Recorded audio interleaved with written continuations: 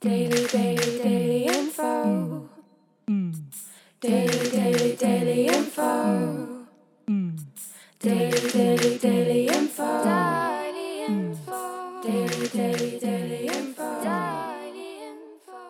Hello and welcome to this week's Oxcast, your weekly roundup of all the best things happening in and around Oxford. Today is Wednesday the 4th of November and I'm here with Orla. I'll be talking about ethics, eyeballs and emigration. And Mike. I've got beavers, bonfires and British art. And I've got Todd, time and tea rooms.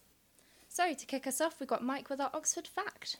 Yeah, so Blackwell's have just started offering a stamp. So when you buy a book, you can get the stamp in there, and it's got a beaver on it. And this is kind of an old mascot that they've got, and it was based on an engraving from Reynolds stone that was commissioned by Sir Basil Blackwell.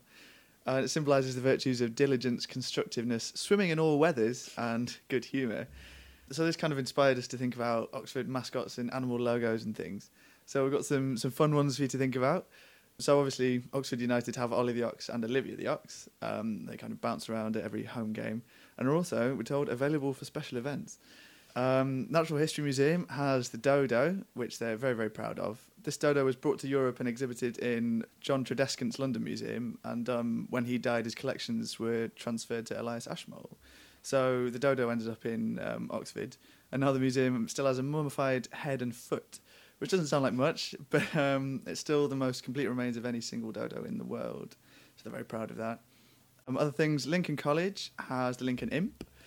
So Lincoln Cathedral, the imp is part of 14th century legend that two mischievous imps haunted the cathedral and an angel came down to deal with them.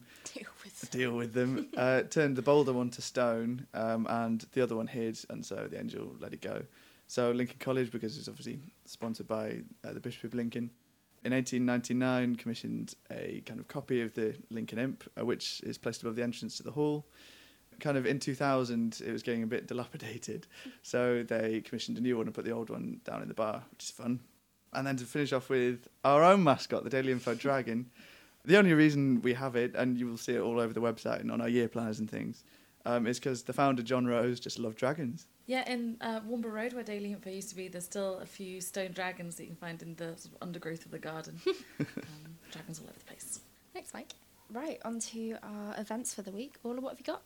Well, there's a philosophy festival on at Blackwell's this week. It's actually started on Monday, but there's still loads of events that are going to be happening. Also, everything is free, which is even more exciting. So some of the things you can go to. At lunchtimes, there are going to be a couple of short talks. They're going to be hosted by Nigel Warburton, who produces the Philosophy Bites podcast, which has loads of subscribers.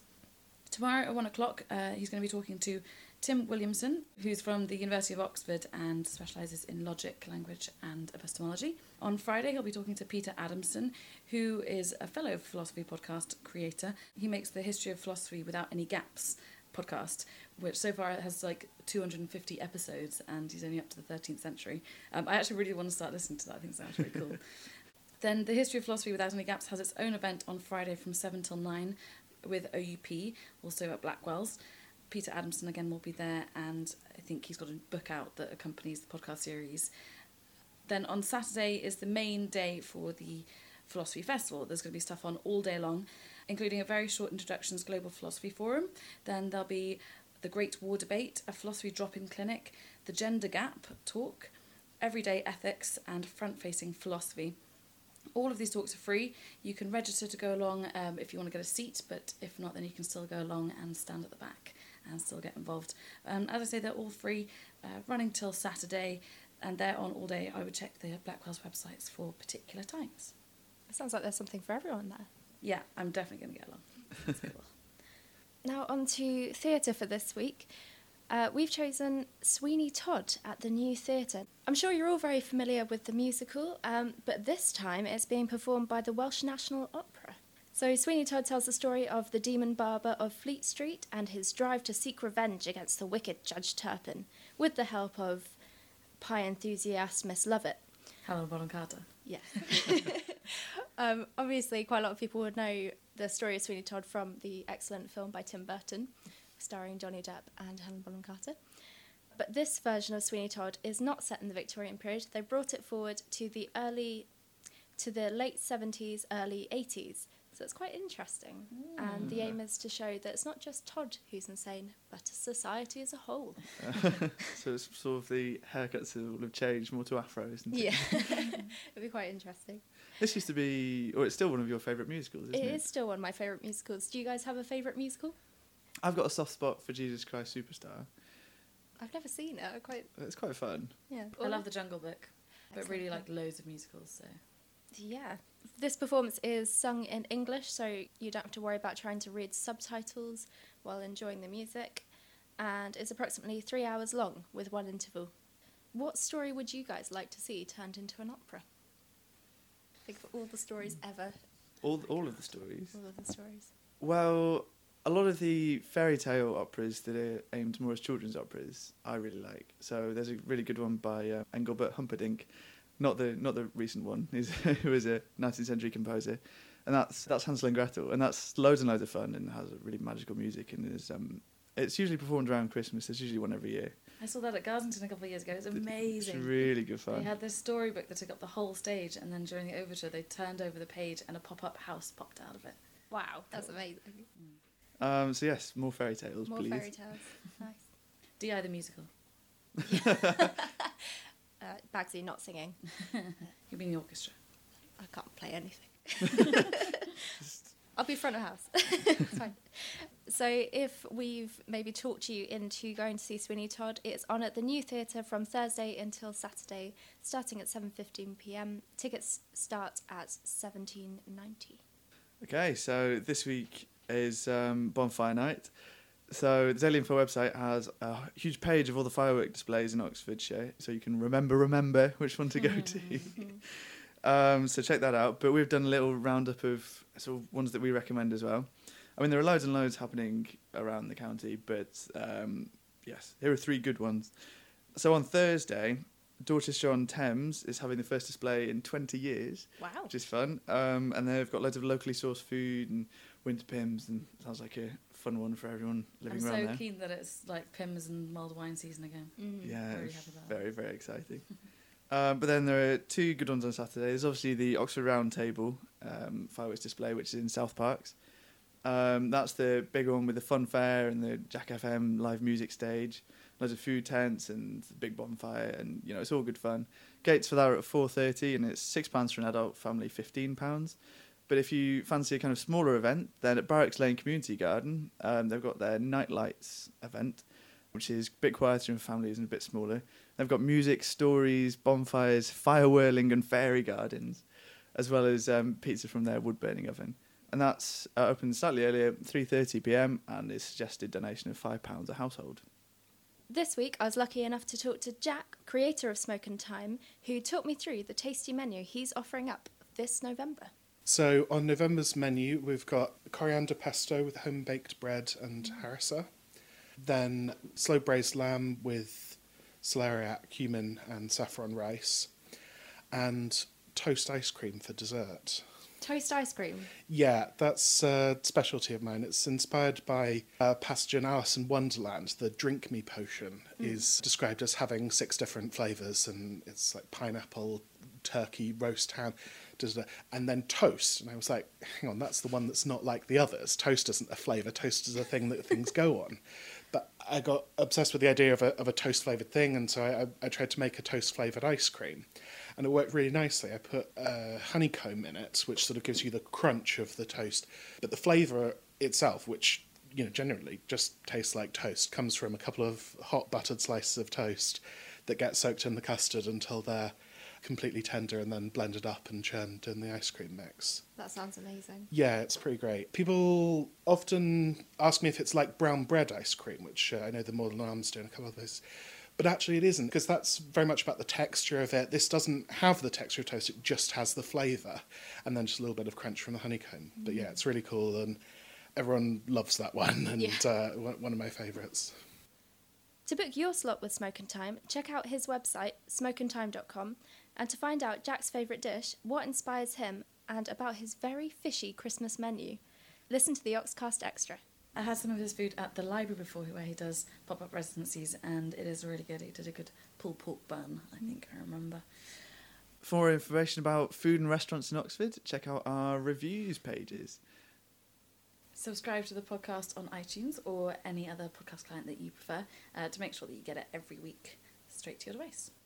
If you're looking for some musicians to help you start up your own musical theatre company, then check out our musicians, instruments and kit page. It's quite busy at the moment. I think a lot of people are setting up bands. On to something a little less appetising, though. At the Museum of History and Science on Saturday, you can go and see Eyeballs and Other Things Dissected. This is on from 12 till 4, and you could slot it in between a couple of philosophy talks, also on Broad Street. Just planning your weekend for you, don't worry about it. Yes. So it's a family-friendly event, and you can the whole museum's free anyway, so you can wander around and see some other cool stuff, including, because I was there recently, there's an Einstein blackboard on the wall, That's so cool. which is from when Einstein came and did a lecture in Oxford, and it's just 7 lines that proves the expansion of the universe, and is like incredibly elegant and cool. I suppose that's what scientists do, isn't it? They don't sign books. They just go, oh, yes, I'm very clever. Here you go. Have Have a formula. Yeah, it's really cool. And then they've got the Dear Harry exhibition that's still on as well, which is about Henry Moseley, who is potentially a Nobel laureate that never was, because he signed up, joined the army, and went to Gallipoli, and not many people came back from that, but he was expected to win the Nobel Prize for Chemistry if he hadn't died. But that's a really interesting exhibition, also on at the Museum of History and Science. I hear you've dissected an eyeball before. I did it in school. I think it was like a pig's eyeball or something, and the lens was really, really bouncy. It's like a bouncy ball. So we obviously all like took them out of our class, like put them in our pocket and kept them, and then like, threw them around the playground after. It's kind of gross. I watched someone blow up a lung once, Ooh, and everyone yeah. was feeling Ooh. sick. It's really spongy. Yeah, I didn't touch it. I didn't really want to. But I had to dissect a catfish once. It was incredibly difficult because their skin is so thick, and like, my scalpel was not sharp enough. Progressive schooling. Well, I mean, did you hear about the barbecue I had where we had lamb hearts? Oh, I know. No, I'm so they're glad I didn't great. go to that. It's really tasty meat. Very, very cheap too. Just go to Cali Road Butchers or something. Yes, yeah. Nice. There is a new exhibition starting at Modern Art Oxford this weekend, which is fun. It's by Anne Hardy and it's called Field. And I'll be heading down on Friday, so read my review very soon. So Anne Hardy is quite an acclaimed British artist who's been going for a few years and has a number of fairly big exhibitions under her belt, including one at Modern Art Oxford last year. And she's sort of quite a very physical, immersive and comprehensive artist, and she creates full experiences, which is sort of illustrated by her recent exhibition in London. It was called, I'll try this, Rumpf Huugug Op Muau Ip. What? Yeah. So, I mean, it's obviously a number of onomatopoeic noises, and that kind of highlights engaging with her work and kind of how it works. And she's kind of characterised by very specific, her kind of installations. She uses found objects and found materials and photographs and light and sounds and stuff to create what, on the face of it, looks like quite a chaotic environment, but is very, very specific and very, very controlled, which is quite fun, really. So this new exhibition called Fields, it's got an emphasis on landscape, which is interesting because her work in the past has been fairly introspective and sort of it's created quite fictive atmospheres that would exist in your head. Whereas saying landscape, this whole thing is quite secretive. There's no photos released yet or anything, so we don't know what's going to happen. But landscape she's evoking through the actual real world, and so maybe we'll be recreating that kind of thing or creating installations inspired by what she's seen. Yeah, it's going to be really, really interesting. And so that is starting on Saturday and runs until the 10th of January. It's open sort of with the opening hours of Modern Art Oxford, and is free to look around. There is a public preview on Friday at 7 p.m, but there are also a couple of tours of the exhibition. There's one on the 12th of November given by Emma Ridgway, who's the head of programme, from 6:30 till 7, and also on the 26th of November, one given by Paul Tay, who's the production manager, also at the same time. So yes, check it out, it'll be fun. I love the Modern Art Oxford gift shop. I don't think I've ever been able to go in there and not leave with a new notebook or a postcard or something. yeah, I always Yeah. end up with a postcard from there. Yeah, it's very good for just gifts for Christmas, I think. Lots of really interesting stuff that Yeah. you couldn't find. Like sort of little art kits or make your own piggy bank. Nice mugs. If you're already on the hunt for Christmas presents, why not check out Lulu's Vintage Fair? It's only November, Katie. Come on. Hey! We said Christmas at least 3 or 4 times now in this episode. Christmas has started. Already had our first mince pies. Yeah, it's very true. Ugh, horrible. Check out Lulu's Vintage Fair at the Town Hall this Saturday from 12 until 5 p.m. This vintage fair is going round the country, and we're lucky enough that it's coming to Oxford. It's been the winner of the best vintage fair in the UK since 2013. Very impressive. Didn't know that was an award. I know, me neither. And they've got loads of vintage clothes, vintage homeware, and also a vintage tea room, which sounds very nice, where you're served tea and cakes on vintage china. I think I'm noticing a theme here. There's also a hair salon, which you can go to, and they can quiff, roll, and curl your locks and do your makeup in their pop-up beauty salon favourite, so you can look like someone from your favourite era. Ooh. I just hope the cake's not vintage as well as the china. Yeah. Maybe vintage recipes, Okay. but hopefully not a nice mouldy package from 1950s. So you go and get your hair done like a classic movie star. Yeah. You say, cool. It depends how vintage they go. Well, Done that's- like a medieval queen. No, mine. That's what I was going to ask. What vintage style do you think suits you? I haven't tried many, really. No. No? Probably caveman. Is that just 'cause you're lazy and don't want to shave? Yeah. I'd like to try 40s. I don't know. I've been told I'd suit a cavalier style hairdo, which should be interesting. Okay, I think we should all try these things. Tomorrow. Check out our pictures on Instagram. Maybe. Maybe. Unlikely. So that's Lulu's Vintage Fair at the Town Hall this Saturday from 12 p.m. to 5 p.m. £2 for adults, and under 12s are free. Now, there weren't many new films out last week because basically everyone was scared of going up against Spectre. But there are a few good ones coming out this Friday, so I've picked a few to chat about. There's one called Burnt, which stars Bradley Cooper, and he plays an extremely driven and ambitious chef who just wants to be the best in the world. And I think a lot of Bradley Cooper's performances, he's either tends to be shouty or arrogant, or both. So this one might fit him quite well. Because I mean, if you look at Silver Linings Playbook or American Sniper or even The Hangover or Or The in fact, A-Team. Bradley Cooper himself. Yeah, exactly. So it could be quite a nice fit. There's also got a really good supporting cast, including Emma Thompson, Sienna Miller, who was in American Sniper with him, Daniel Bruhl, Matthew Rhys, and Omar Sy. So that could be pretty good. Brooklyn is also out, which I'm very excited for. It's the story of an Irish girl played by Saoirse Ronan who emigrates to New York in the 50s. And it's about her dealing with homesickness, loneliness, and a love triangle. It's adapted by Nick Hornby from the best-selling Colm Tóibín novel of the same name, which was longlisted for the Booker. It's got 100% on Rotten Tomatoes so far, Whoa. from 34 reviews, which is pretty impressive. It's got a really good supporting cast, including Julie Walters, Jim Broadbent, Donald Gleeson, and Emery Cohen. And apparently Ronan is just amazing, and you can expect like awards, tips, and wins maybe for her. And the last one is He Named Me Malala, which is a documentary about Malala Yousafzai, telling her story from before she was shot in the head to her recovery and winning the Nobel Peace Prize last year and up to the present day. So I think it could be a really interesting documentary about an incredibly inspirational woman. So. Yeah, so she was the one who spoke out for female education in Pakistan. Yeah, so education for girls and sort of liberation for girls in general as well. She now lives in the Birmingham area after she came over for treatment. But Burnt is on at George Street and View from Friday, Brooklyn at George Street, View and Phoenix, and He Named Me Malala is at Magdalen Street, Odeon and View as well. But you can find full cinema listings of these films and many others on dailyinfo.co.uk. See what other free exhibitions are happening this week and next week by checking out our What's On page. And don't forget, you can also follow us on Twitter and Facebook and Instagram at Daily Info Oxford.